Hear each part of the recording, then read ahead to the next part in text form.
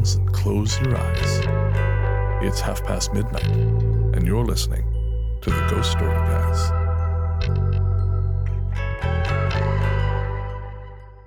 Welcome to the Ghost Story Guys. I'm Brennan Storr. I'm Paul Bestall. And this is the show where we talk about spooks, specters, and all the other things watching us from the shadows beyond the campfire.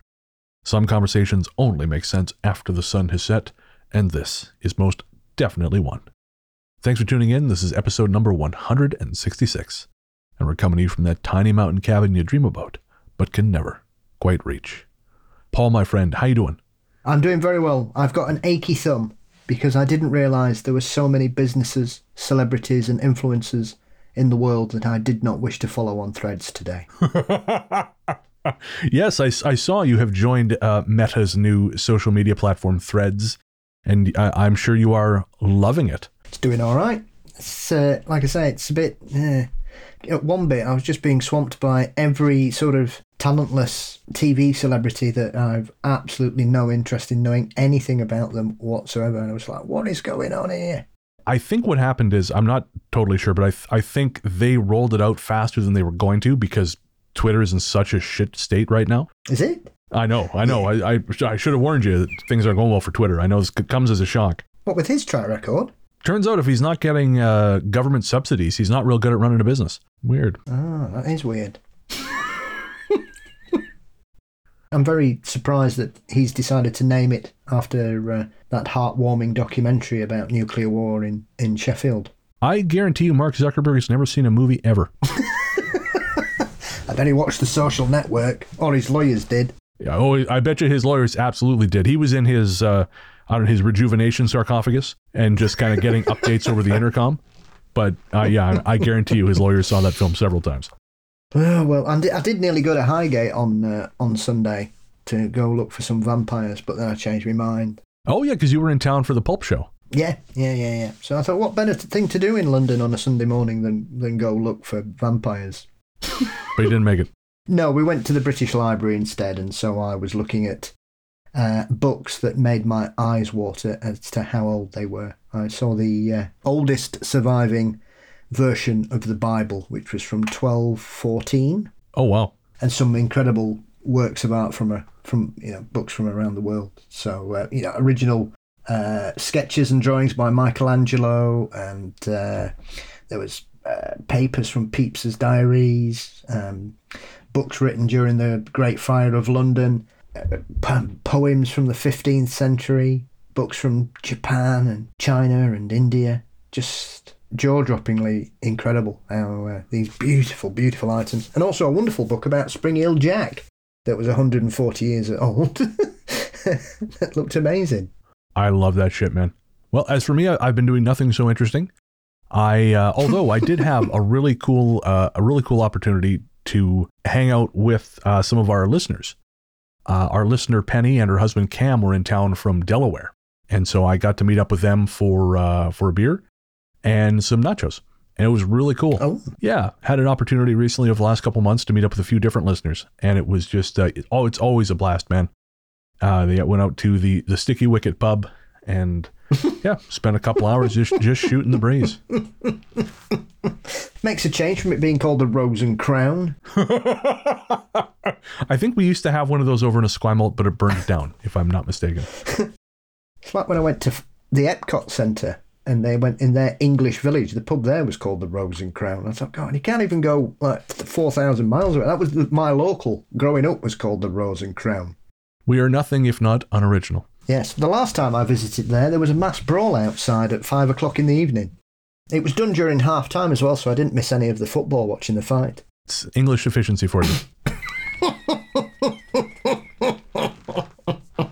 And folks, if you happen to be passing through Victoria, and you want to meet up, shoot me a message, ghoststoryguys@gmail.com. If we can make it work schedule-wise, we absolutely will.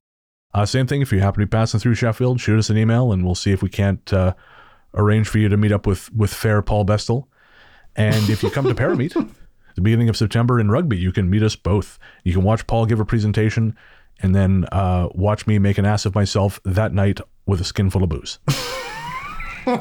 Watch us both make an ass of ourselves with a skin full of booze. figure I'll let you kind of throw your hat in the ring there, 3 pints, I'll talk shit to anybody, me, mate. Oh, I cannot wait. As for today's show, we have another theme show, Paul. I'm really looking forward to this one. The show is going to be The Haunting of Toronto. And if you're thinking, what's a Toronto, folks? It is New York in about 70% of the TV shows you watch. So it's, Toronto, of course, the great Canadian city, which I had only been to recently in May for the Andrew Piper signing event at Little Ghost Books. And when I was there, I picked up this book. I picked up several books on the recommendation of a book critic I met there. And I just finished the last of those books. It was Red X by David Demchuk. And I loved that book. It's not a challenging read. It's violent and heartbreaking. It's a supernatural serial killer story set in Toronto's gay village over the course of about 40 years. It's creepy. It's thought-provoking. It's kind of meta too, because Demchuk sort of interweaves the story with essays about his life living in Toronto, kind of, again, living through the AIDS epidemic, what that did to the community. Really, really brilliant stuff. And again, it's ultimately a ghost story. And it weaves in some real life Toronto lore as well. And so once I finished it, I kind of wanted to keep that vibe going. And I thought, well, let's see what's going on in Toronto in terms of ghosts and the paranormal. And it has a rich history of haunting. And we have a bunch of great stories, and we're going to talk about some of that haunted history as well, because again, it's surprisingly dense. I think we don't talk a lot about Canadian cities on this show, and that's primarily just because the majority of our audience is American, and also I think as Canadian cities, as Canadians, we do this thing, we're not real good at promoting ourselves. That's another issue. And so you just don't know, right? I mean, obviously Vancouver has some fairly well-known hauntings, but that's kind of it. And Montreal, of course, famously haunted. We had actually a Montreal story on the last episode. But you don't hear much about Canadian haunting generally, aside from my book, A Strange Little Place, available everywhere fine books are sold. So I thought it's time to correct that, and so The Haunting of Toronto was born. So we're going to get to that, of course, but before we do, we have to thank our patrons. This one's for the patrons. Patrons, this is a Canadian show, so we got to say you're like the maple syrup to our pancakes. Because without you, we wouldn't be nearly as sweet. And really, what would be the point? For real though, guys, we cannot tell you how much we appreciate our patrons and our Apple Podcast subscribers. Without you guys, the show would not go. And so we would like to thank all our patrons and Apple Podcast subscribers, but we would especially like to thank the latest ones. They are Paul Carnes, Stephanie Pearson, Tio, David Baker, Angelita Fuentes, and Amanda McIntyre-Plus. Again, guys, thank you so much for your generous support. Every person who downloads the Ghost Story Guys helps make us who we are, but patrons are the ones who truly allow the show to continue. You help pay for our expenses, you help pay for my expenses, and without you, the show just wouldn't go. So thank you for your support. And if you'd like to join the team, head to patreon.com/ghoststoryguys. That's patreon.com/ghoststoryguys, where you get not only an ad-free feed, you also get access to all kinds of digital bonuses. And again, you can sign up at patreon.com/ghoststoryguys or by subscribing to GSG Premium in your Apple Podcasts app. One last thing, shout out to our composer, Jerry Smith. Jerry Smith is a film journalist and musician from Central California. His latest project, Street Witch, is available now. You can find that by clicking the link in the show notes, searching for it on Spotify, or at streetwitch.bandcamp.com, except the W in which is 2 V's. Again, that's streetwitch.bandcamp.com, or search for Street Witch everywhere you get your music. All right, we're going to take a quick break, and we'll be right back with The Haunting of Toronto.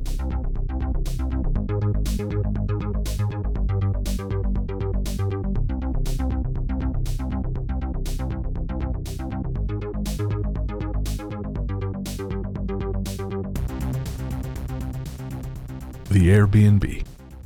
Recently, my cousin Dave from Macon, Georgia, came up to Toronto to visit. Accompanying Dave was his girlfriend Alyssa, his mom Ellie, and another aunt, Bet. Dave and Alyssa rented themselves an Airbnb not far from our house, which is itself not far from Scarborough Town Centre in Toronto. This area is known for its small main floor and basement pre-war homes, little stone bungalows amid large, sprawling parks and greenery. On their first night in town, Dave and Alyssa invited me, my brother, and another cousin over to hang out.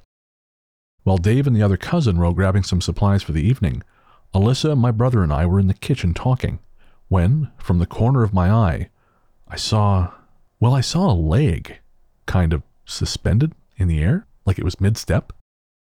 My heart began to race, and just as I was about to alert the others, the overhead lights started flickering on and off. My brother, who is sensitive to energetic changes, chuckled nervously but said nothing. And since Alyssa had to stay there for the next few days, neither did I. The next morning, I brought them coffee and breakfast, and we all hung out for a couple hours. Despite it being a hot, bright, sunny day, the house felt cold and dark. It became so oppressive I couldn't stand to be there any longer and suggested we all go sit on the front porch, but Dave and Alyssa declined. As we sat there, my eyes kept darting to the hallway between the kitchen and bedrooms where I'd seen the apparition of the leg the night before. Nothing happened, but the atmosphere of darkness persisted. Again, because both of them had to stay there during their time in Toronto, I elected not to share my feelings. On the following day, their final day visiting, Dave and Alyssa had plans during the daytime, but in the evening came by to visit my boyfriend and I at our condo. When they arrived, they were both sullen and withdrawn, a huge change from their usual attitude. I asked them what was up, but they would only say that they were tired. After almost an hour of excruciating attempts at conversation, I suggested that maybe they should go crash out instead of forcing themselves to socialize. That's when Dave asked me if I'd noticed anything wrong with the house. I immediately knew what he meant, but pretended otherwise, asking him what was going on. He said that he hadn't liked the vibe of the place when they drove up. His girlfriend noted that the neighborhood was very quiet, with not a lot of people walking around. She specifically noted a lot of overgrown lawns, which creeped her out. They also said that the house was very dark and seemed angry. They told me they never fought in their relationship, but since arriving, they had bickered non-stop, leaving them more and more tired when they came to visit family. Alyssa said that on the previous night, she'd been having a hard time sleeping and found herself walking around the house in the dark for no apparent reason. They were extremely nervous to spend their final night in the home. My boyfriend and I told them they were more than welcome to spend the night with us and to leave from here home to Macon. They gratefully accepted, and after a quick trip back to their house, which was unnaturally still both inside and out, to collect their belongings, we stayed up till 4 a.m. going through what we had experienced. Eventually, we concluded that whatever was there didn't like women, as Alyssa and I were the ones to experience the most. Alyssa, for her part, mentioned that as soon as they had arrived, the door code failed to work for her, multiple times, but the first time Dave tried, it opened. I also feel compelled to say I believe the fear Dave and Alyssa experienced was real. He works for law enforcement and she works in the medical field. Two occupations that entail high stress and life or death situations, often daily. To have them tell me they did not want to spend another night there made me feel the situation was extreme. I spoke to my brother yesterday, who told me he felt something was lurking in the home and watching them from the walls. He said the reason he kept leaving early was because he felt something didn't want him there. Patrons may recognize that story from Book of the Dead Volume 53, and that's because a version of it appeared there. This is a little more streamlined, but it is essentially the same story. And I got to tell you, Paul, I was reading recently that Airbnb is struggling, and I don't really feel sad for them. Yeah, it's happening here as well. They've got greedy. Absolutely. And they always push it off on the hosts. Oh, it's the hosts doing it. Yeah, but you facilitate the entire transaction, so let's try not to absolve ourselves of guilt just so quickly. The thing that gets me is in this story, this woman was complaining that the neighborhood is empty. That's because all those houses are fucking Airbnbs. That's happened here. There are neighborhoods where a startling number of the houses are Airbnbs. So there's no sense of community because there's no one permanently in any of the houses. Oh, we can't figure out why street crime is up. It's because there's no eyes on the street anymore, man. That's why. This is not complicated. No, it's not. I know when they had Eurovision in Liverpool the other month, there were some real problems where people had booked it straight away, and obviously some hosts weren't aware of what was happening. And I think one guy had booked 3 days for like 400 quid, and he was all right. And then he got an email saying, oh, we're going to have to cancel your booking because it's now $2,000. Oh my God. And so there were just loads of people were being pulled off Airbnb. They were kicking loads of venues off because they were just ramping it up. I mean, same thing happens at minute in Wimbledon with the tennis. People rent the house out for a fortnight for like $10,000. Yeah. The thing is, like for me, if you want to rent out your primary residence and you're going to go stay with a friend or something, fine. But if you're buying up properties, which would ordinarily be homes for people and families who are going to establish their lives, feed into the local community, and you turn those into Airbnbs, that's when the whole thing breaks down. Because again, I mean, it's murdered the rental markets in a lot of cities. And the ghosts are the least of it. I mean, as far as I'm concerned, this place deserves to be haunted. Well, it's a very similar thing to what's happened in certain parts of the UK. There are areas of Wales and Cornwall especially where the locals have been completely priced out of the market because people are just buying second homes there and they use them for 5 weeks. Yeah. And that's it. Yeah, I was just reading an article in, was it the Globe and Mail, Toronto Globe and Mail? They were saying that of all the new builds happening in Canada, the vast majority of them are being bought by multimillionaires and billionaires, adding to real estate portfolios, and which are just pushing price. I know this is a ghost show. I know, folks, this is not the property show, so we'll be quick. But it's crazy. Like the places next to us, they just built these condos. They are renting for $3,800 a month for a 2-bedroom. That is almost 4 times what we pay for a 2-bedroom. I don't know who the fuck can afford these things. We were laughing in London. We looked, because I always like to look in estate agents in London, and because I find it hilarious. There was a flat for rent, and it was £3,200 a month. Oof. Even before you've bought anything else, your rent is going to be $38,000 a year. I've never made that much money in a year in my life. Well, it makes you wonder, because that means you would have to earn at least $150,000 a year to be able to live in that property. Yeah. Even the drug dealers I know can't afford these prices. They'll have to move into Bitcoin.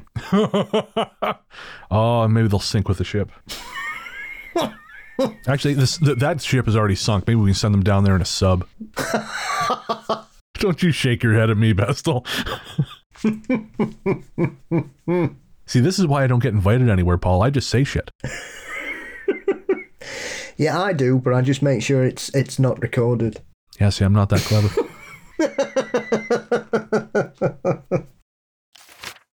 The lure.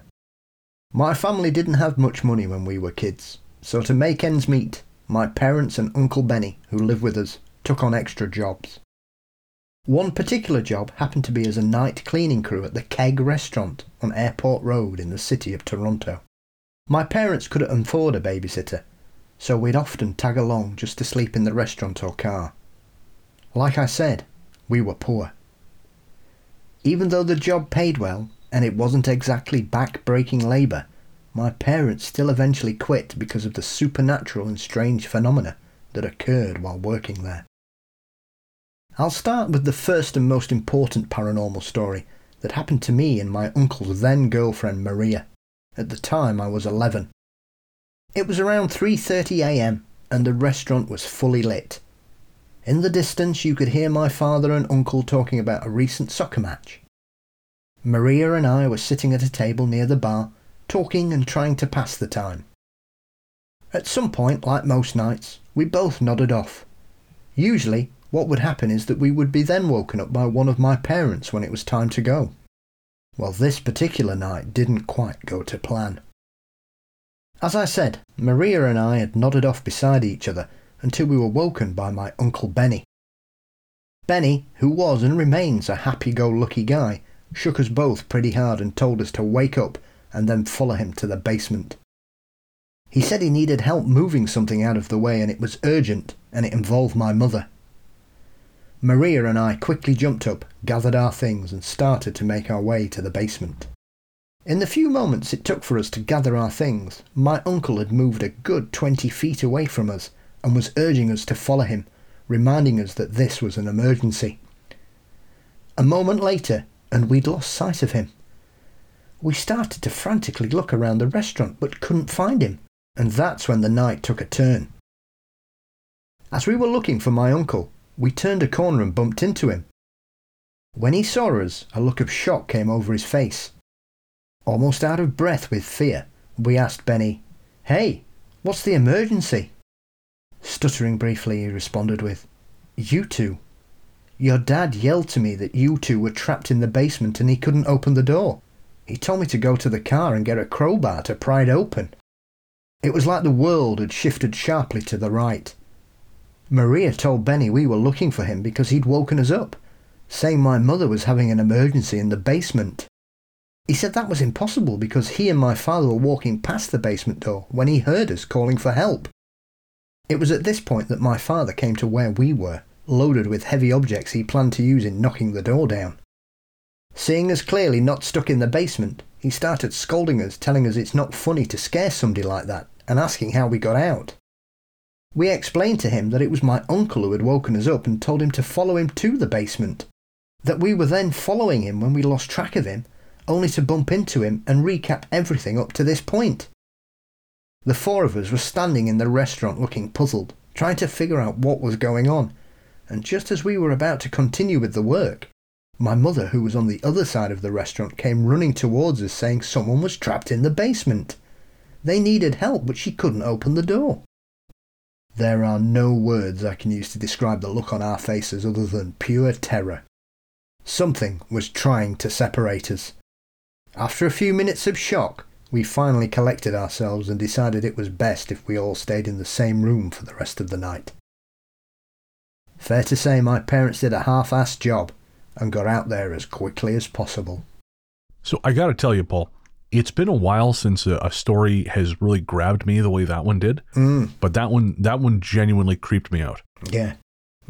It's very odd to have three different sets of people who all experience different things that seems to be all trying to force them into the same area. Weird. Yeah, and it just begs that question: what happens if you go? What is in the like basement? That, well, that's it, right? It's like that night my friend and I were in the desert, and the GPS kept telling us to drive off into this dirt track into the dark. Of course, we weren't dumb enough to do that, but you do wonder what would have happened if you had. And, did you just get somewhere and nothing happens and you're fine? Or do you not come home? Are you another statistic or a mysterious episode of Unsolved Mysteries? Yeah, exactly. I was doing a little bit of a reading, and there is a famously haunted keg restaurant in Toronto. This is actually not that one. But I thought I'd bring this up because, again, when you look up, haunted Toronto, the keg at the former Massey Mansion, it's the Keg Mansion now, is always the one that comes up. And weirdly, the keg in Vancouver is also famously haunted, which kind of makes you wonder what it is about the keg that attracts the dead. Like they really like their Caesars or something. I'm not entirely sure. But regardless, also Caesars, is that a UK thing? Do you guys have those?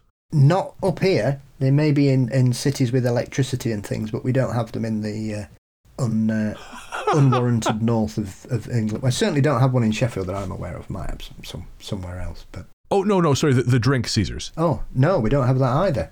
Oh, really? Oh, okay. I wondered why it didn't register at all when I said Caesars. Okay, yeah, Caesars is, it's like a Bloody Mary, but with Clamato juice instead of tomato juice. With what? Clamato juice? So you guys don't have Clamato juice either. The hell is that? It's tomato juice and clams. Kidding out. You don't have that? No. Really? Oh, God. I mean, I like clams and I like tomatoes, but I wouldn't want them together. Yeah, it's tomato juice concentrate and spices and clam broth. Oh, I need a wash. So we were talking about shitty beer on the Patreon record. I know guys. My mom's at least one of my mom's old friends. He would come to the house to party with a case of beer and a couple things of Clamato juice, and he would mix the beer and the Clamato together and drink that all night. Okay, now was he single? He wasn't. He was married for a long time. I bet her nose didn't work. Oh God! I tell you, it feels like there's a ghost in here now. I've got all cold. Just the very thought of that on my palate is akin to a paranormal experience. Haunted by Flavor, the Paul Bessel story. Haunted by food poisoning, no doubt. You know, getting back to the Keg Mansion. So, like I said, the Keg Mansion in Toronto was formerly the Massey Mansion, and again, famously haunted. But there's a story that I wanted to share, Paul, because I think you'll appreciate this. As a historian, I think you'll appreciate this. So the mansion was built in 1867 for the McMaster family, and then it was purchased by the Masseys in 1880. And one of the ghosts who's said to be in this house is the maid of Lillian Massey. Now, the story goes that basically the maid was downstairs as Lillian was dying in her bed. And when the doctor finally said she's gone, the story goes that the maid walked up the stairs into the main hall and hung herself. Now, that's horrifying. But of course, everyone says, well, why would the maid do that? Why would the maid kill herself when her employer dies? Most people say, oh, it was grief because she loved her employer so much. She loved her boss. She was such a great boss. Or they believe that maybe the maid was having a secret affair with one of the Massey men, and somehow Lillian's death would force all that to be revealed. So rather than the hidden shame of this, facing the shame, she just killed herself. And in classic historian fashion, they have missed the most obvious fucking answer, which is that these two people were in love. Surely nobody was gay before 1960 in the world. This No, it's a new thing we invented. Oh, thank goodness. Yeah. It's like that old joke about, two women, like, they lived together for 45 years. They shared a bedroom. They were great friends. Come on, guys. Come on. Yeah, J. Edgar Hoover and Clyde Tolson were super good buddies. Yes, Liberace. Super good buddies. Yeah, Liberace, real ladies' man, but he had a lot of good guy friends. Just before we go out, did I ever tell you the story about getting hit on by a steak chef from the Keg? No. So, about 15 years ago, I was at a wedding. My buddy was getting married. My buddy was, he was a cop, so most everyone at the wedding was cops. But he'd met his wife when he was a waiter at the Keg, so obviously before becoming a cop. So half the wedding party was cops, and the other half was folks from the Keg. And at one point, I was sitting at the table, and this young gal, probably about my age, at the time I was in my mid-20s, this young gal, we're doing the thing, and what do you do? Oh, what do you do? And she looks at me and she says, I cook steak at the Keg. Does that do it for you? What? And I kind of laughed. Huh?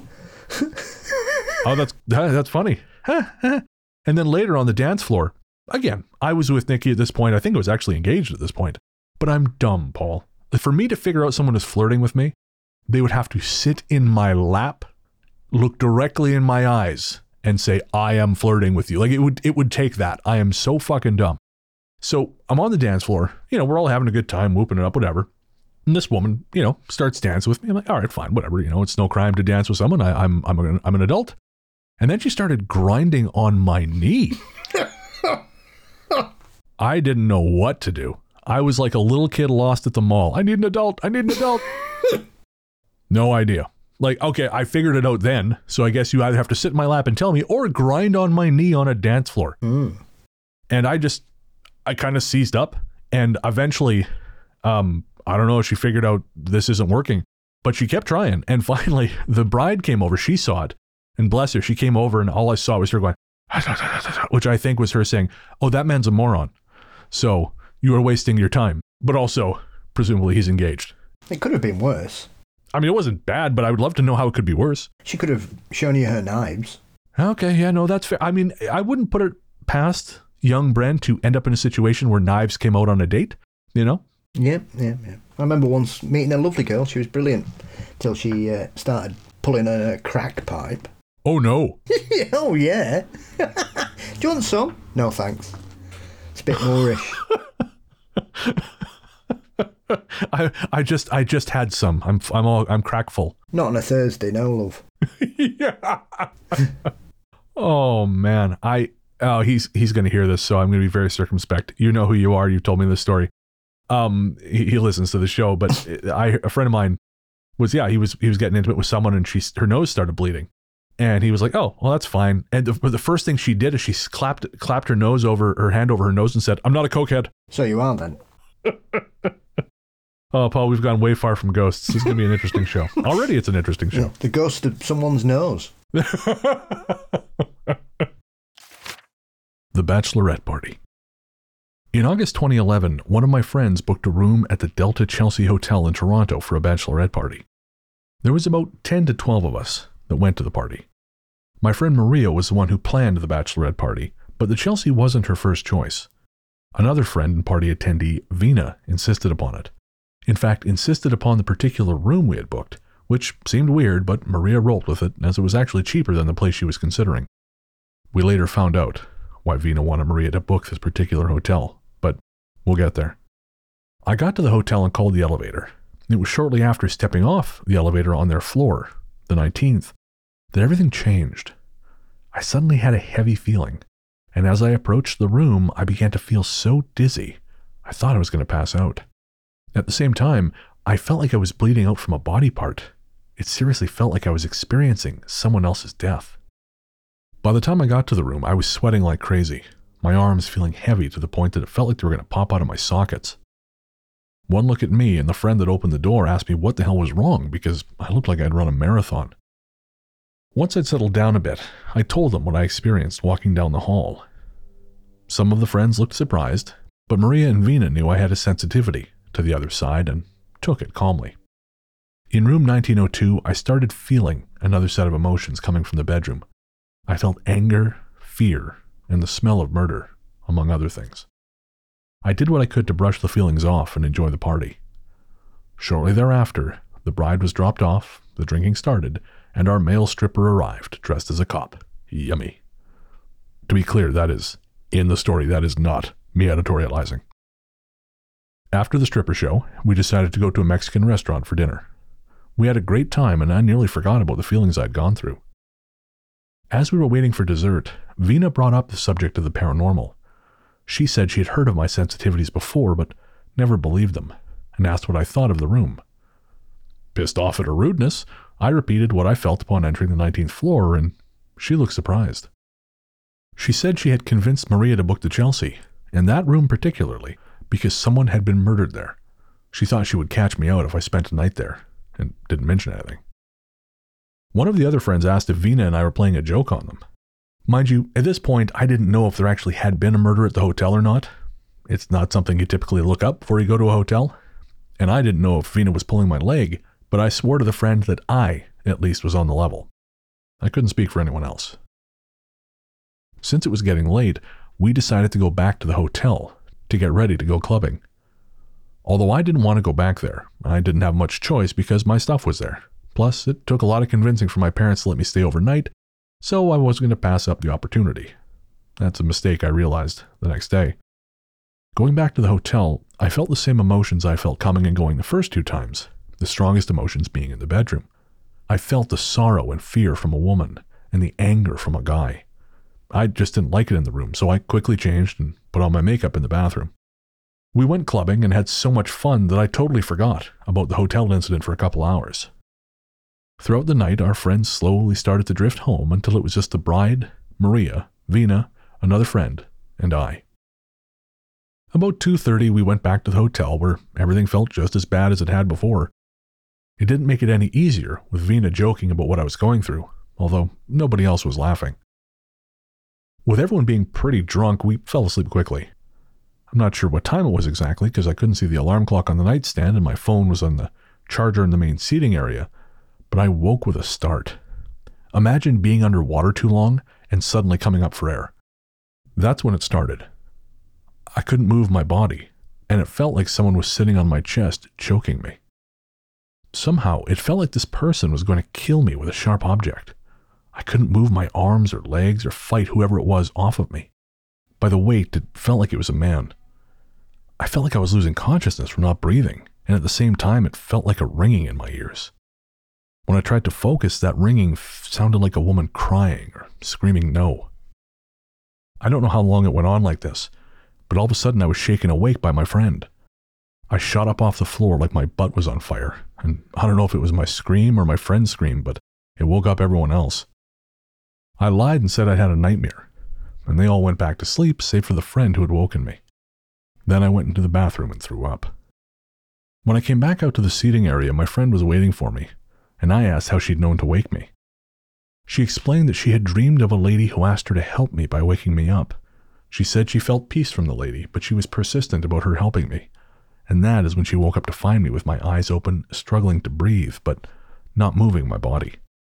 She described the woman from her dream as elderly, with totally white hair to her waist, wearing a lime green sari with a white top. I was in shock because she had described my maternal grandmother to a T. The green sari was what she was cremated in. The funny thing about the situation was that when I felt the pressure on me, I couldn't think of one Hindu prayer I learned as a child, so I started concentrating on my grandmother. I guess she came through. So I looked this one up, Paul, and apparently there was actually, I don't know if it was in that room, but there was a double murder-suicide at the Delta Chelsea Hotel in 2006.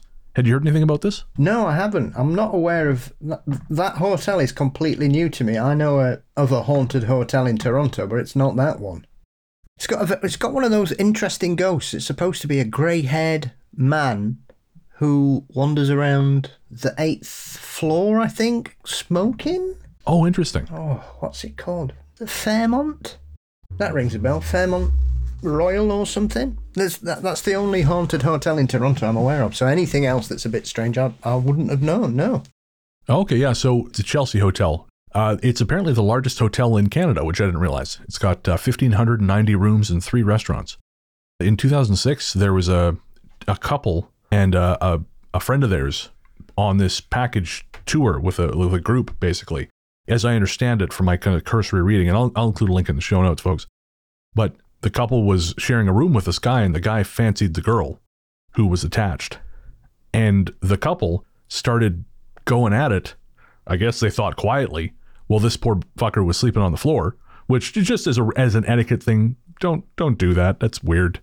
Not that, again, that does not merit what happened next, to be clear, because what happened next was wrong. But just as a general etiquette thing, don't bone while your friends are in the room, unless that's all a thing you've agreed upon, in which go with God, have fun. But, and that was not the case here, because he heard, again, he had a thing for the woman, and he killed both of them. And then he stabbed himself. They think he may have been trying to make it look like self-defense. But he bled out before he could call help. It was a whole thing. So again, I don't know if that was floor 19 or not, and if it was this particular room, but it's a horrifying story. I prefer my story that I knew. Yes, it's much nicer. Although, that is not the most fucked up story attached to that hotel, if you can believe it. No. Because in 2012, a housekeeper, I believe her name was, I got it here, her name was Nagisti Semret, who was working as, I think, maybe a supervising housekeeper at the hotel. She was followed home by a stalker, and she was killed just outside her home in the part of Toronto known as Cabbagetown. And the guy who did it was eventually sentenced to prison. However, before that happened, he also killed his former roommate to hide the crime. He was tried for both murders, thankfully, and I'm not even going to say his name because fuck that guy. But he will hopefully die in prison. But he actually dismembered the roommate and tried to remove her from the premises. Yeah, it was gnarly shit, man. So again, not to discourage anyone from staying at the Chelsea Hotel, because I'm sure it's fine, but it's got a tragic history. It's like that. Wow, what they call that guy that did the show about him, and he was part of a really rich family in New York, and he died. Oh, the Jinx? The Jinx, that's it. When he was arrested the first time, that's what he'd done to his neighbour, hadn't he? He chopped him up and put him in bin bags, and that's how they went back to him. And he said that was self-defence, and he got off with it, didn't he? Oh, yeah. I can't remember that guy's name, but yeah, that was the one where in the documentary, they catch him because his mic is still hot when he goes to the bathroom. And he says, well, they figured you out. You're cooked or something like that, talking to himself, not realizing he's still being recorded. Yep. Durst. Yeah. He died in prison during the pandemic. Did he? I didn't realize. He was sentenced at the beginning, and I think he passed. I think he caught COVID in prison and died. I'm going to say it, Paul. Not a loss. No. You mentioned the Fairmont. I mean, the Fairmont are a well-known chain of hotels here because they used to be the old CPR hotels. So they were basically the big stop where the trains would stop. So they were the grandest hotels at the time, wherever they happened to be. And I know like the Fairmont Empress in downtown Victoria, that is, for a long time, that was our grandest hotel. There's the Fairmont Vancouver, the Fairmont, I think the Fairmont Banff. Actually, yeah, I believe it's a Fairmont in Banff is also famously haunted. Just a grand old hotel, schlocked full of ghosts, from what I understand. The Fairmont, other than the marvellous old-fashioned grey-haired man in a smoking jacket wandering around, I know it's one of those where they've got ghostly footsteps, but there's also screaming heard and people hear their names being called, and when they turn around, there's nobody there. Oh, wow. So it's not just the old man. There's a whole load of shit. All on different floors and certain stairwells. So, yeah. Oh, fascinating. I mean, that sounds better than what this person experienced, I got to say. Although I don't know what's worse, the nocturnal attack or having to hang out with these people, because with friends like these, man.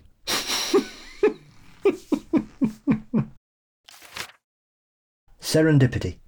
I moved into the place I live about 7 months ago, and my roommate has a cool little book collection sitting in the living room. One day I decided randomly I wanted to read one of them. Its cover rather appealed to me, though I'm not sure why. I grabbed it, put it on my dresser, and forgot about it. Fast forward a month or so. I live on the outskirts of Toronto. The city I live in has a population of just under 1 million people and is about a 20-minute train ride out of the city. I recently got a new job in Toronto, and my commute involves a train ride followed by an 8-kilometre longboard trip. On that longboard trip, I ride the length of a street called Roncesvalles. This Wednesday I had work, and I realised my 20-minute train ride is a great opportunity to read. I took a look at the 4 or 5 books I have on my dresser and see Me and Death, the book I had borrowed from my roomie. Perfect! I packed it in my bag and headed out for the train. Upon settling in the train, I took out the book and opened to the first chapter, which reads, I was walking up Roncesvalles, the big street in my neighbourhood. A chill went up my spine and the hairs on my neck stood up. Okay, cool, I told myself. It's just a coincidence. I read a few chapters and in them the author mentioned fruit markets and bakeries that are still there. My train ride ended and I began my trek to work, riding up Roncesvalles, seeing the places he mentioned in the book. And a name, Tazuz. My work has 5 or 6 tills open during busy times, and when a till finishes with a customer they leave and the next available customer goes to them. So this particular day I finished with my customer and called for the next person. My work involves a membership, so the customer handed me his ID, and as I'm typing his name into the computer, I see his middle name, Tadutz. It was at this point I nearly lost my marbles. I explained to him about the book and how I commute the same way the book mentions and talks about a gangster by the name of Tadutz. He explains that it's a very uncommon name, his grandfather's name, and his grandfather is from that neighbourhood, which is a predominantly Polish neighbourhood. This happened a few days ago, and thinking about it still gives me this weird yet tangible feeling. And I don't know that one's paranormal exactly, but I just kind of liked it, so I thought, fuck it, let's include it. Well, it's always odd when you're reading a book that you've no idea what it's about, and then you suddenly realise it's telling you about what you're doing. Yep. Have you had this experience? I've never had anything like that. I've had déjà vu a couple of times, but I've never had anything that strange. I mean, there was a very odd incident. About 5 years ago, I went to see Richard, who lives in Bournemouth, and we went out for dinner on the first night there. So I'm on the south coast of England, and we went to a very nice restaurant, had some very posh fish and chips, lovely, and a couple of beverages. And the bill came in a book. It was one of those hip restaurants where they give you a bill in a strange thing. And so the book I got was a book all about Chatsworth Hall, which is about 15 miles from where I live. Oh. And it struck me as just being a very odd thing, because Chatsworth is in Derbyshire. And if you asked people to describe a Derbyshire accent, I doubt many people would be able to tell you. It's quite similar to a Yorkshire one, but it's not exactly the same. They tend to end sentences with the word duck. Okay. You're right, duck. And so to go to Bournemouth and come across that just randomly in a restaurant I'd never set foot in my entire life, and I doubt they knew we'd not mentioned it, we'd not said anything, it just came. And that struck me. And it's one of those strange things where something really odd happens in somewhere where nobody knows who you are or what you are. Yeah, I know sometimes I'll talk about this with Rachel. She'll have things like this and she'll tell me about them. And we always joke, I don't even know if this is a joke necessarily, because I think this is sort of one of those things people believe, that when those things happen regularly, you're kind of on the path. You know, it feels like if you see a lot of like synchronicity kind of things, you know, keep going because you're doing the right thing. And I mean, I'm a little torn between that, and I think there's a little bit of that kind of Dirk Gently holistic detective agency thing where you read a little too much into coincidences. Mm-hmm. But I don't know. The same reason I kept the stories, because there's something that just feels, I don't know, right and affirming about them. Yeah. It's actually just reminded me while I was thinking there. I've just remembered another one, which is a prime example of reading too much into a coincidence. Oh, okay. So at the beginning of June 2010, we'd gone for a walk in the plague village of Eyam, also in Derbyshire. And there's a little walk you can do, which is like 10 miles, and you basically walk past a bench called Five Counties Bench. So if you sit on this bench, you can see into Yorkshire, Cheshire, Derbyshire, Nottinghamshire, and Manchester. So you can see 5 counties from this one particular bench. It's amazing, beautiful. And we'd parked in Eyam, and we'd done it all round, and then we sort of headed back down. And as we were coming down, we were next to this very busy road, these beautiful old houses, and we're with the dogs. And all of a sudden, this beautiful border terrier just comes belting out the yard into the road, and there's traffic everywhere, and I'm like, shit. You know, this little dog's going to get killed. So I had to give the dog to my partner at the time. I said, right, because she'd got a dog, I'd got a dog, and we got this little terrier dashing about, like running into the road, running back. I was like, chuffing, we're going to watch a dog die here today. So I gave her the dog. So I managed to get, and as I bent down, picked this dog up, as I stood up this couch, went, vroom, and I thought, fucking hell. This is great. This is just what you want to do on a Friday afternoon. So I'm like, Jesus. And obviously this dog had come out of this house. So got this little dog in my arms, and I knocked on the door, and I said, excuse me, I believe this is your dog. And he's like, oh my God. And this dog had apparently got out the second floor window, like slid down a roof onto the garage, and then jumped off the garage to get out the yard. And I got it. But anyway, oh, man. This dog was called Pickle. And it was beautiful, lovely little dog. And it was kissing me all the way while I was taking it there. And so I was then convinced that this, Brennan, was a sign. Because in 1966, when England held the World Cup football, the World Cup trophy was stolen. Somebody nicked it. Can you believe it? Because obviously, displaying it in a shop window without a fucking alarm is a really sensible thing to do for the most expensive football prize in the world. And so some scoundrel stole it. And there was a nationwide hunt, newspapers, a big reward and everything. And it was found by a dog called Pickles, who was on a walk with his dad, and he found it stuffed under a hedge wrapped in newspaper. So I was therefore convinced that because I'd saved a dog called Pickles' life 2 weeks before the 2010 World Cup was happening, that it was a sign that England were definitely going to win it.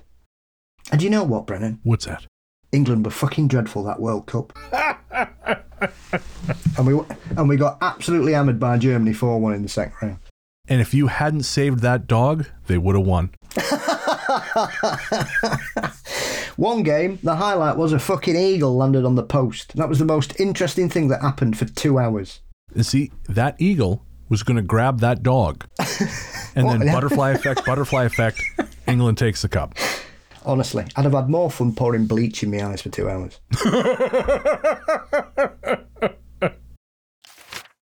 Passing by. This happened when I was 15. And let me say first off, I know you won't believe me. And that's fair, because sometimes I have a hard time believing it myself. At the time, I was living in Toronto with my parents, and we had gone out for a walk. We had only recently moved to the city from a small town, so I was more or less just gawking at all the giant buildings surrounding us. At some point, I looked through the crowd ahead of me and saw a man staring at me in what looked like shock and amazement. In an instant, some unknowable instinct told me I was looking at myself. We walked past each other, staring, and with each passing second, I was more and more certain of the feeling. This man was me. Well, older me. It was like my mouth stopped working and I couldn't speak. I could only stare and wonder. Then we passed out of sight of each other, and I was just left with questions. My parents, for their part, seemed unaware of what I just experienced. You know where this is going. 10 years later, and I was 25, living on my own in that great big city.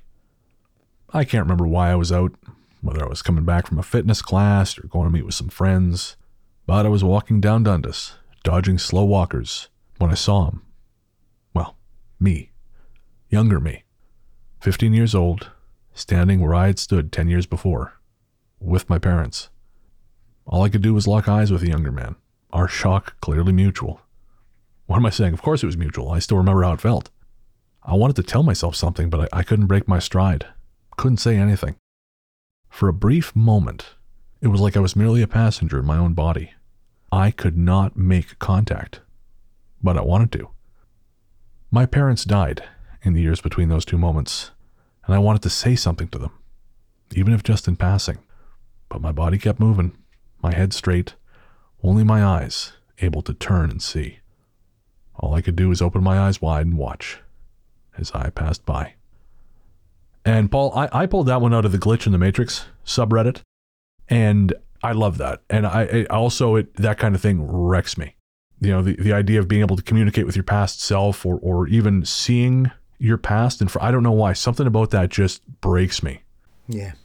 I think it's because a lot of us have troubled younger parts of our lives where we think that it's tough, it's awful, we don't fit in, we don't feel where we are. And yet we get to a point in our lives where we look back and think, if only I'd known it was going to be all right, I would have probably been able to deal with things a bit stronger. But then you think, it's that paradox, isn't it? That, as with anything when it comes to doppelgangers or time travel, is it that kernel of knowledge that you may impart to your younger self or something completely then changes your entire path of your life?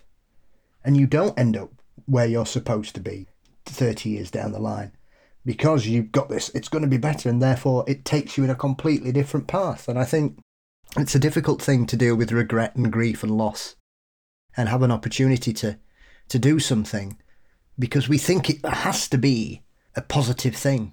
But I'm also very aware of the difficulty and the danger that having that option can be, and what it could possibly do, and where you may end up. So it's a double-edged sword, isn't it? Yeah, I think about that sometimes. You know, I think, like, one of the questions I had written down to ask you here, and we'll get around to it because I'm very curious, but sometimes I ask myself, if I could go back and tell myself anything, you know, at a different point in my life, what would I say?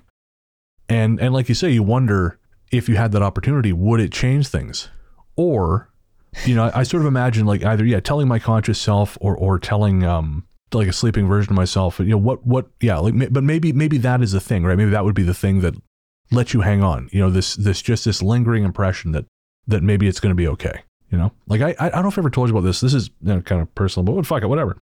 One of my earliest nightmares was, because obviously, as you know, we both have non-existent relationships with our fathers. You know, my dad was a drug addict. He hadn't been in my life for decades before I found out that he was dead last year. So, you know, not close. But when I was a kid, I had this nightmare that he left me behind on a street corner at nighttime. And I still, probably my second earliest nightmare. And I'll never forget it. And I tried a thing when I first started doing therapy in 2021, early 2022. I tried a thing, and it was crazy. And I actually talked to my therapist about it later. She said she felt like I almost self-hypnotized, but I did a visualization. I imagined going back to that version of me, standing on the street corner at night, this little boy all alone, and I envisioned taking him by the hand and walking him home and answering his questions as I walked him to the house. And I imagined the entire walk, because obviously, where my father left me in the dream was a real place. Like, it was a real part of town. So I imagined every step, walking this little kid back to my room or back home. And I walked him inside, and then I kind of ended the visualization. I sort of woke myself up, and it was fascinating because I really felt better afterwards. And again, I approached my therapist about this afterwards, and I kind of described it, and she said, it sounds like he sort of self-hypnotized, she said, which I didn't realize a thing people could do, and it was a really useful exercise. And it was kind of like, obviously you can't actually go back and tell your past self, but it felt like this really kind of, like a healing way of kind of doing that without being able to actually do that. Interesting concept. I've never heard of that before. It's always like a joke that you could hypnotise yourself in the mirror and say, I will stop smoking. Well, that's what I'd do. That's what I'd do. If I went back and said, whatever you do, when that girl who you fancy says, would you like a cigarette? Tell her to fuck off. Okay. That's how you got started, eh? Yes. I used to be a devout anti-smoker. My mum used to have to hide her cigarettes because I'd rip them up or throw them on the fire. Oh, Jesus. And then, 10 years later, I'm puffing away because I've got the hots for a girl. Of course. A dickhead. The things we do for love. Yeah. One of many things I should never have done in that 4-year period. Should have been... She's another one that's moved abroad. I bet she has. She's on a farm upstate with all the other Paul's girlfriends. The Cowboy. When I was roughly 18 years old, I spent a lot of time at my best friend's house in the suburbs of Toronto. One night, a group of us were heading out to the bar after drinking at the house. My best friend and I had been there most of the day. At around 10 p.m, we all piled into my friend's Pontiac Sunfire. I was in the passenger seat, my girlfriend was driving, and 3 people were in the back. The front of the house was mostly windows, including some blurred glass on the door. As we were backing out, I looked up and watched a dark, featureless man in what looked like to be a cowboy hat walk from the left of the house, coming from where the stairs to the basement were, to the front door, only to disappear before the windows to the den. There was maybe 4 feet of wall before the next window, and he was just gone. At first I was stunned, but I managed to say, "Did anyone else see?" Without missing a beat, the girl sitting in the middle seat behind me said, "The man in the cowboy hat." I was amazed. When someone uses the expression, "looks like you've seen a ghost," that was the look on her face. Like a mixture of fear and excitement, just enough to make you nauseous. My best friend seemed less surprised. It was a family house, and the property went back for generations. There was a chandelier above the basement stairs that his father told us dated back from a few hundred years ago, and was converted into electricity a long time ago. The area the man came from was the basement stairs, only we realised after we saw him that there was no way he could have been walking where he was walking, as there were stairs, and his height didn't change. After a few minutes of trepidation, we all went back into the house together. We searched everywhere for the man, and I mean everywhere. If there was a man living in the walls, we needed to find out. All the doors were closed and locked, all the windows were closed and locked, and there was nobody else there. To this day, I have zero doubt that we saw some sort of paranormal entity. My best friend mentioned his grandfather, and we did ask his dad, but we still don't know for sure who or what it was. The fact that the 2 of us saw the exact same thing at the exact same time made it extraordinary and made me feel less crazy. I mean, I figure if someone's going to be living in your walls, Paul, it would make sense they have a cowboy hat. Well, yeah, and it's nice to see that they're not wearing the usual fedora. Oh, I never even thought of that. Oh, yeah, that is a change. So yeah, it's not just a hat man. It's just a hillbilly living in your walls, which I don't know if that's better. There used to be this truck stop I like to go to on my way home to Revelstoke. It was just outside the town of Hope, and it was a Husky House, which is a chain of truck stops, which I think are rapidly disappearing. But I used to love stopping there for lunch because it was an old school diner. You know, it had the counter and the booths and the stools, and the television was always playing MASH no matter what time of day it was. And I took Nick there once. I really wanted to show her. And she does not have the enthusiasm for the lower places that I do. So I don't know why I keep taking her to these places, but I can't help it. I get enthusiastic about something, I want to share it. And then later I'll realize, oh, this is not your thing. Well, my enthusiasm is my enthusiasm, so I'm sorry. Yeah. I like a pub where you have to wipe your feet when you leave. Yeah, exactly. Yeah, it's like that. You can try and figure out which prison your cook went to. You know? Oh, the kind of, when you turn up at the door and the bouncer says, "Have you got any weapons?" And you go, "No." He said, "Right, take one then." Sir, you are not nearly well armed enough for this bar. Here's a pool cue. Have fun. You know, you just want to snap it over your legs. And there we go. Now you're set. Yorkshire nunchucks. So I took Nick to this place once. And again, she was not a fan. And I left her at the table. I had to go to the bathroom. And I come back, and this old truck driver was already hitting on her. I was gone seconds. And he was this old, tall, skinny, he looked like Lurch. And he had this gross old cowboy hat on. And so reading that story, I just kind of imagined that's who was living in that guy's walls, was this weird old man from the truck stop. And Nick never let me forget it. She's like, you left me alone with the serial killers. I'm sure he's not a serial killer. He's just a very lonely old man. Well, yeah, I mean, I'm not saying he wasn't. He probably wasn't. It would have been good if he looked a bit like Lurch, that his chat-up line to Nick would have been, you rang? I don't think he was that suave. I think it was more like, what are you doing out here alone by yourself?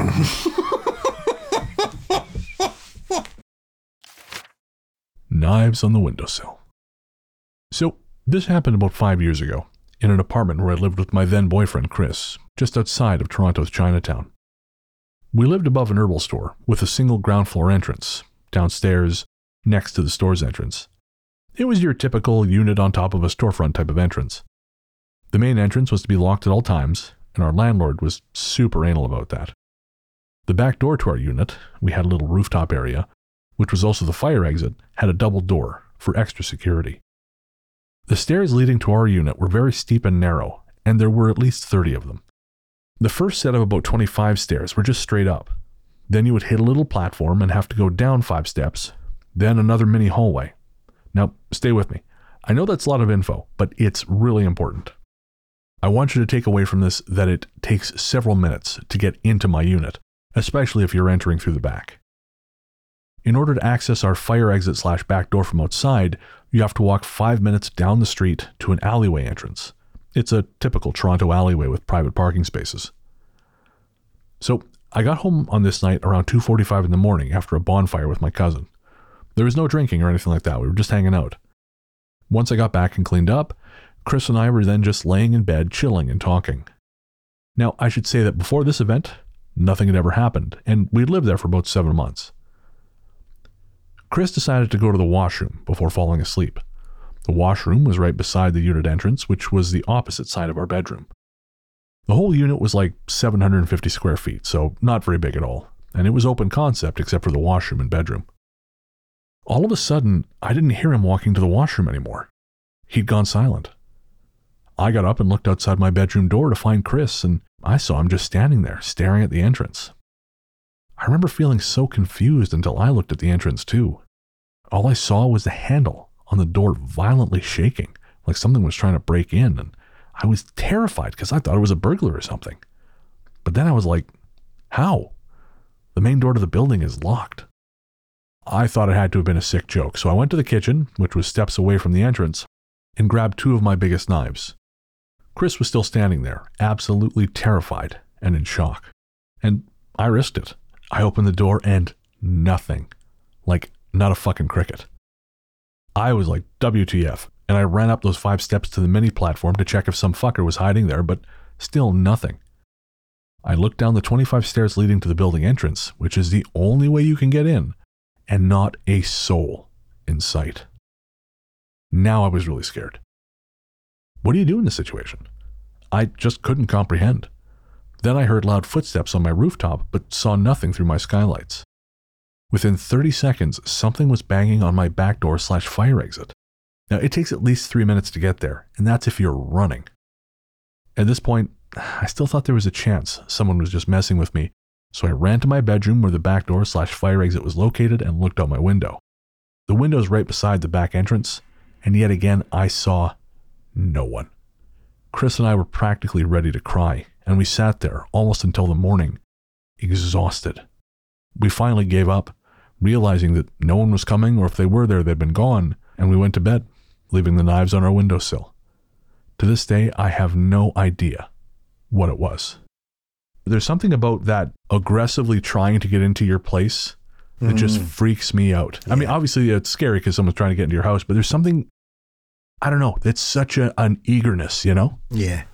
I'm aware there's a couple of, and I thought it was quite odd, that the only haunted place that I'm aware of in Toronto's Chinatown is the old Swai Kwayang restaurant, or however you pronounce it. Probably Siquan, I think. Yeah, it's supposed to be cursed, wasn't it? Yeah, it's funny you say that, because that was the listing I found too. It's at 346 Spadina in Chinatown, and I found a reference to it on Reddit, and basically, yeah, it's believed cursed, and apparently it's very much a part of the local lore. People, some folks would never go in there because they said that the feng shui had I like trapped something in there. Oh no, sorry, I have the note here. Believed cursed as well as haunted, the restaurant remained closed for many years. However, before giving up, the company had a traditional Chinese exorcist called in, who pointed out that the two billboards directly across the street pointed like an arrowhead directly at the restaurant, which allowed a natural flow of evil spirits easy access to the building. Yeah. Like I said, one of those things that you'll traditionally see, Chinese restaurants have a lot of mirrors in them, which is often to deflect spirits away, or they get lost. They can't find their way, is the general consensus. I didn't realize that. I had no idea that was why these places had so many mirrors. To bring good luck, protect the place. Interesting. To me, I don't think it was probably haunted. It was clearly that they had some Jiangxi living in the basement. I hope so. That's way cooler. I got to tell you, man, I don't know. I looked up what that building looks like now versus what it used to look like. And I sure hope there's hopping vampires downstairs, because they've otherwise stripped the character right the fuck out of that building. Oh. Folks, if you want to look it up, it's, say, 346 Spadina Avenue in Toronto. Go back to 2016. You'll see what the building used to look like. Very cool, very ornate yellow building. Now it is this soulless, modern, concrete nonsense. It's just soulless. There's nothing interesting about it whatsoever. So again, adding hopping vampires could only improve the place. Well, it's my favourite Chinese restaurant in Sheffield, unfortunately, didn't make it through the pandemic. But I never felt scared when I was there. I feel like the best Chinese places should scare you a little bit. How much sodium am I putting in my body right now? When we go back to the UK in September, obviously we're staying with Nick's mom in Clevedon, and there's a restaurant there we both love.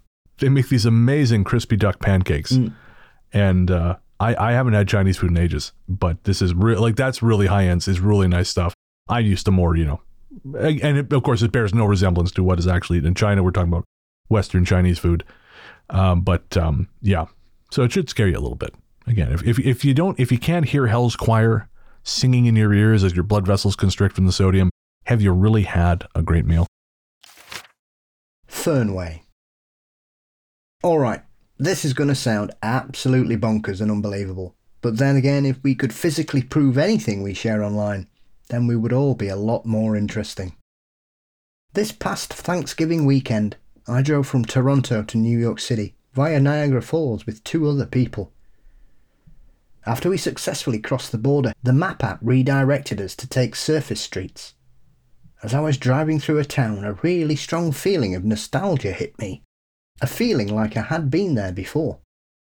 As we were driving, I recognised landmarks that I had never ever seen before in my life. It was such a surreal feeling. One of the people travelling with me woke up and asked what town we were in, and I answered immediately. Yet right now I can't remember the name of the town at all. What stands out was the weather though. When she asked me that, all I remember from that moment was looking around, and it all seemed sort of distorted. Like a grey sepia filter with colour on a rainy day, if that makes sense. What absolutely fucked with my mind was the people on the street corner we came across. We stopped at a stop sign and I was waiting for people to cross. One of them looked at me and gave me the "It's you" look. She tapped the person she was with and he gave me the same look. I saw him keep looking as I was driving away. Oddly enough, I felt I'd seen those 2 before, though the further I drove away from them, the less of the feeling I got.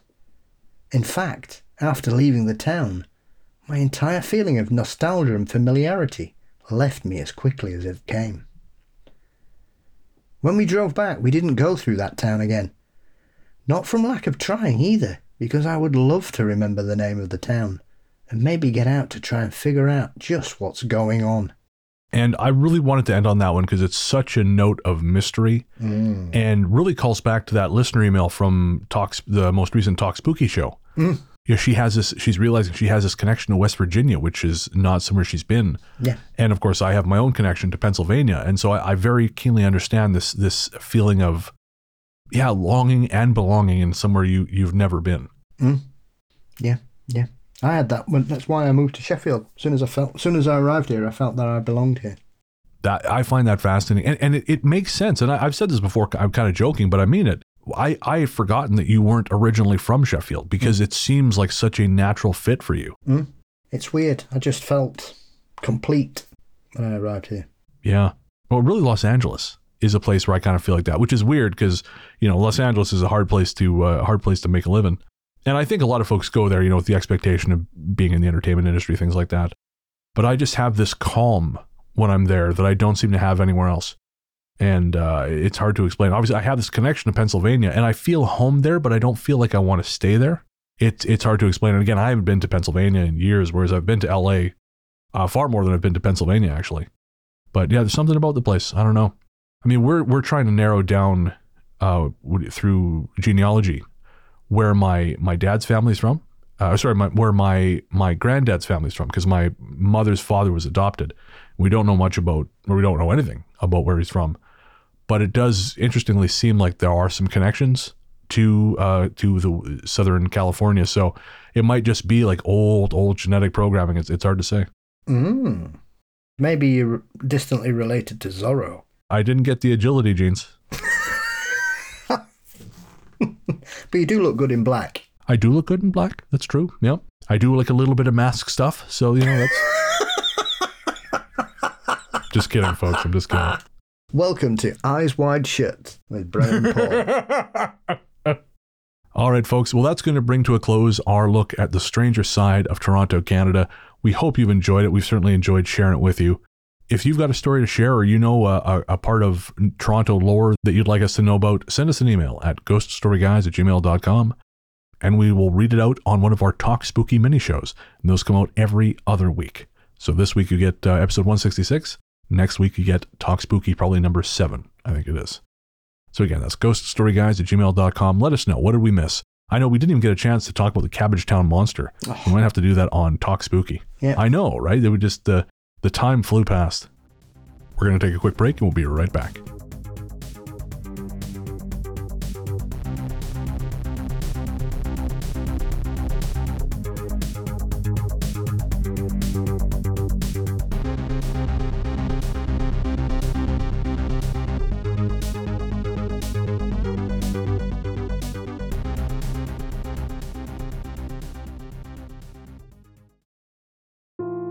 Hey there, listeners. Before you reach for that skip 15 seconds ahead button, I promise you this isn't an ad. We wanted to take a minute to talk to you about mental health. On this show, I've always tried to be as honest and open as possible about my struggles with depression and anxiety, because even though we've come a long way towards acknowledging the very real damage these things can do, there is still way too much lingering stigma about reaching out for help.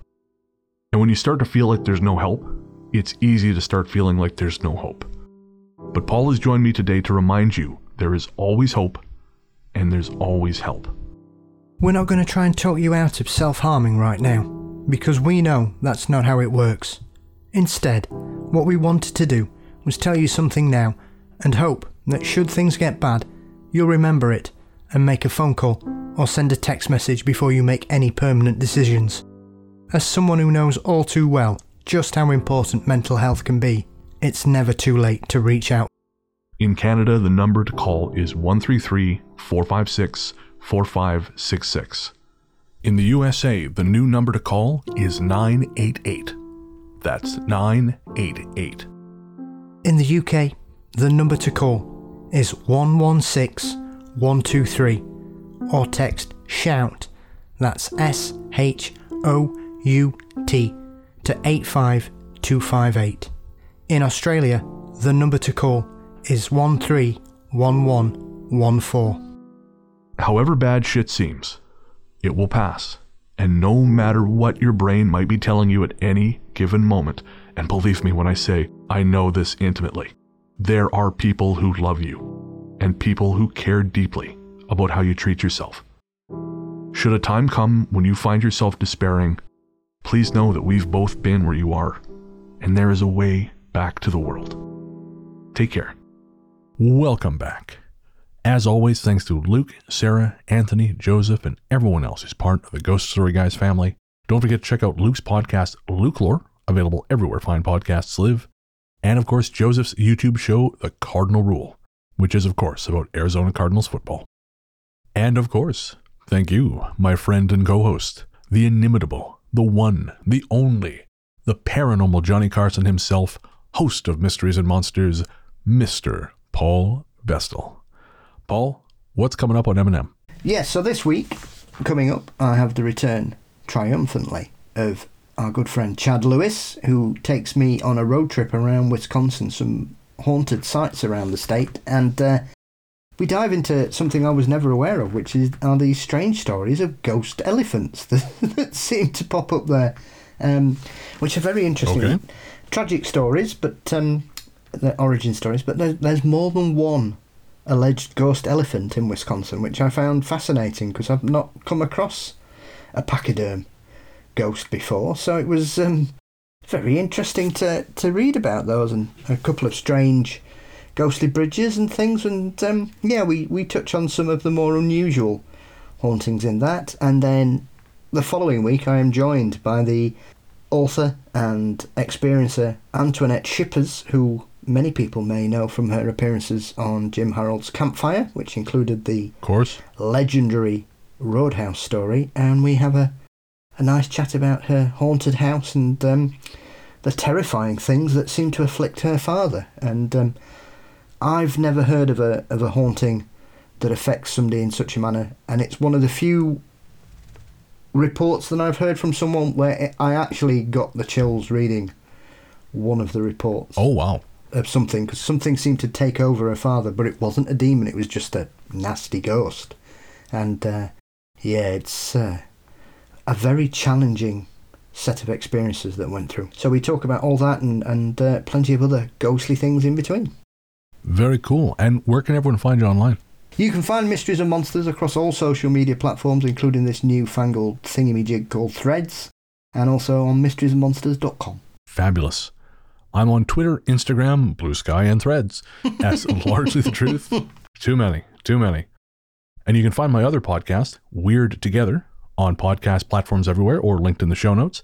And that is a show about independent horror films, co-hosted with Joseph Comeau from The Cardinal Rule.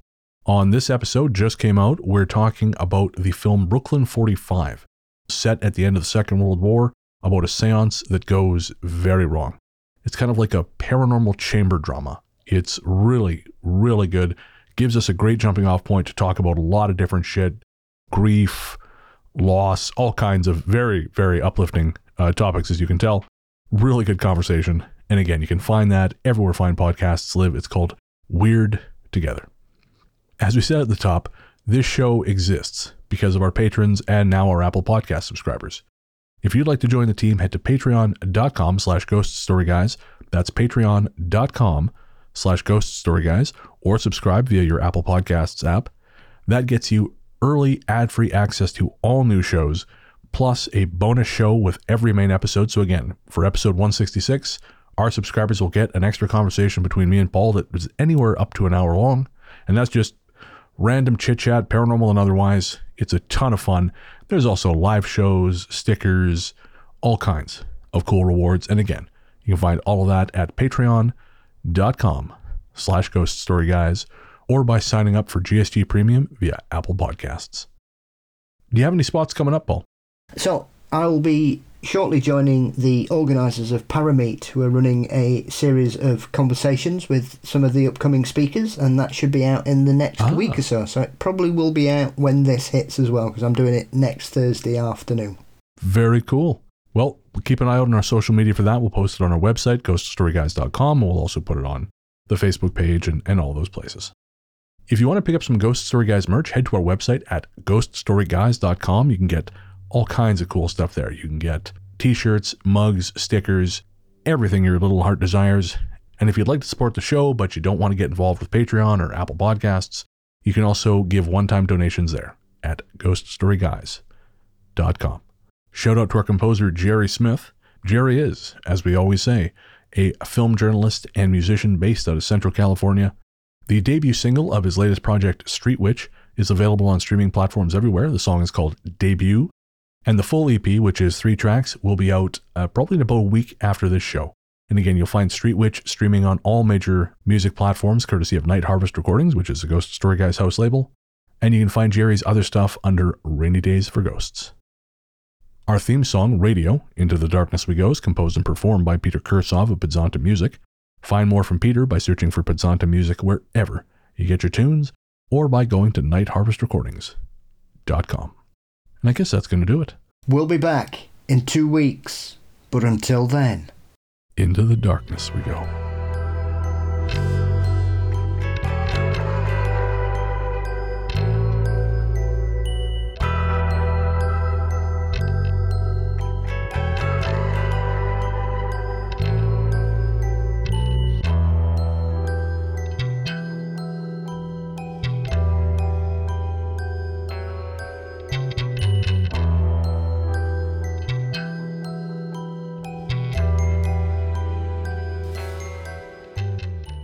Well, I was going to say, it sounds like the bat phone ringing in Jeffrey Epstein's cave. But... You can tell I used to get stoned a lot in the 90s. In the 90s.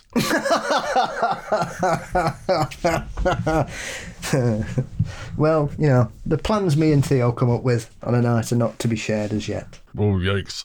Don't tell them shit, Paul. We'll show them. We'll show them all. I've got a picture of you wielding the Thor hammer open in Photoshop in this window, and I keep forgetting to save it. So every time I open it, I'm like, oh, there's Paul. Why isn't he moving? Nope, that's Photoshop. That's not Riverside. I like a cooked breakfast, right? Bacon and eggs and sausage and whatever. I wouldn't blend it and make it into a fucking smoothie.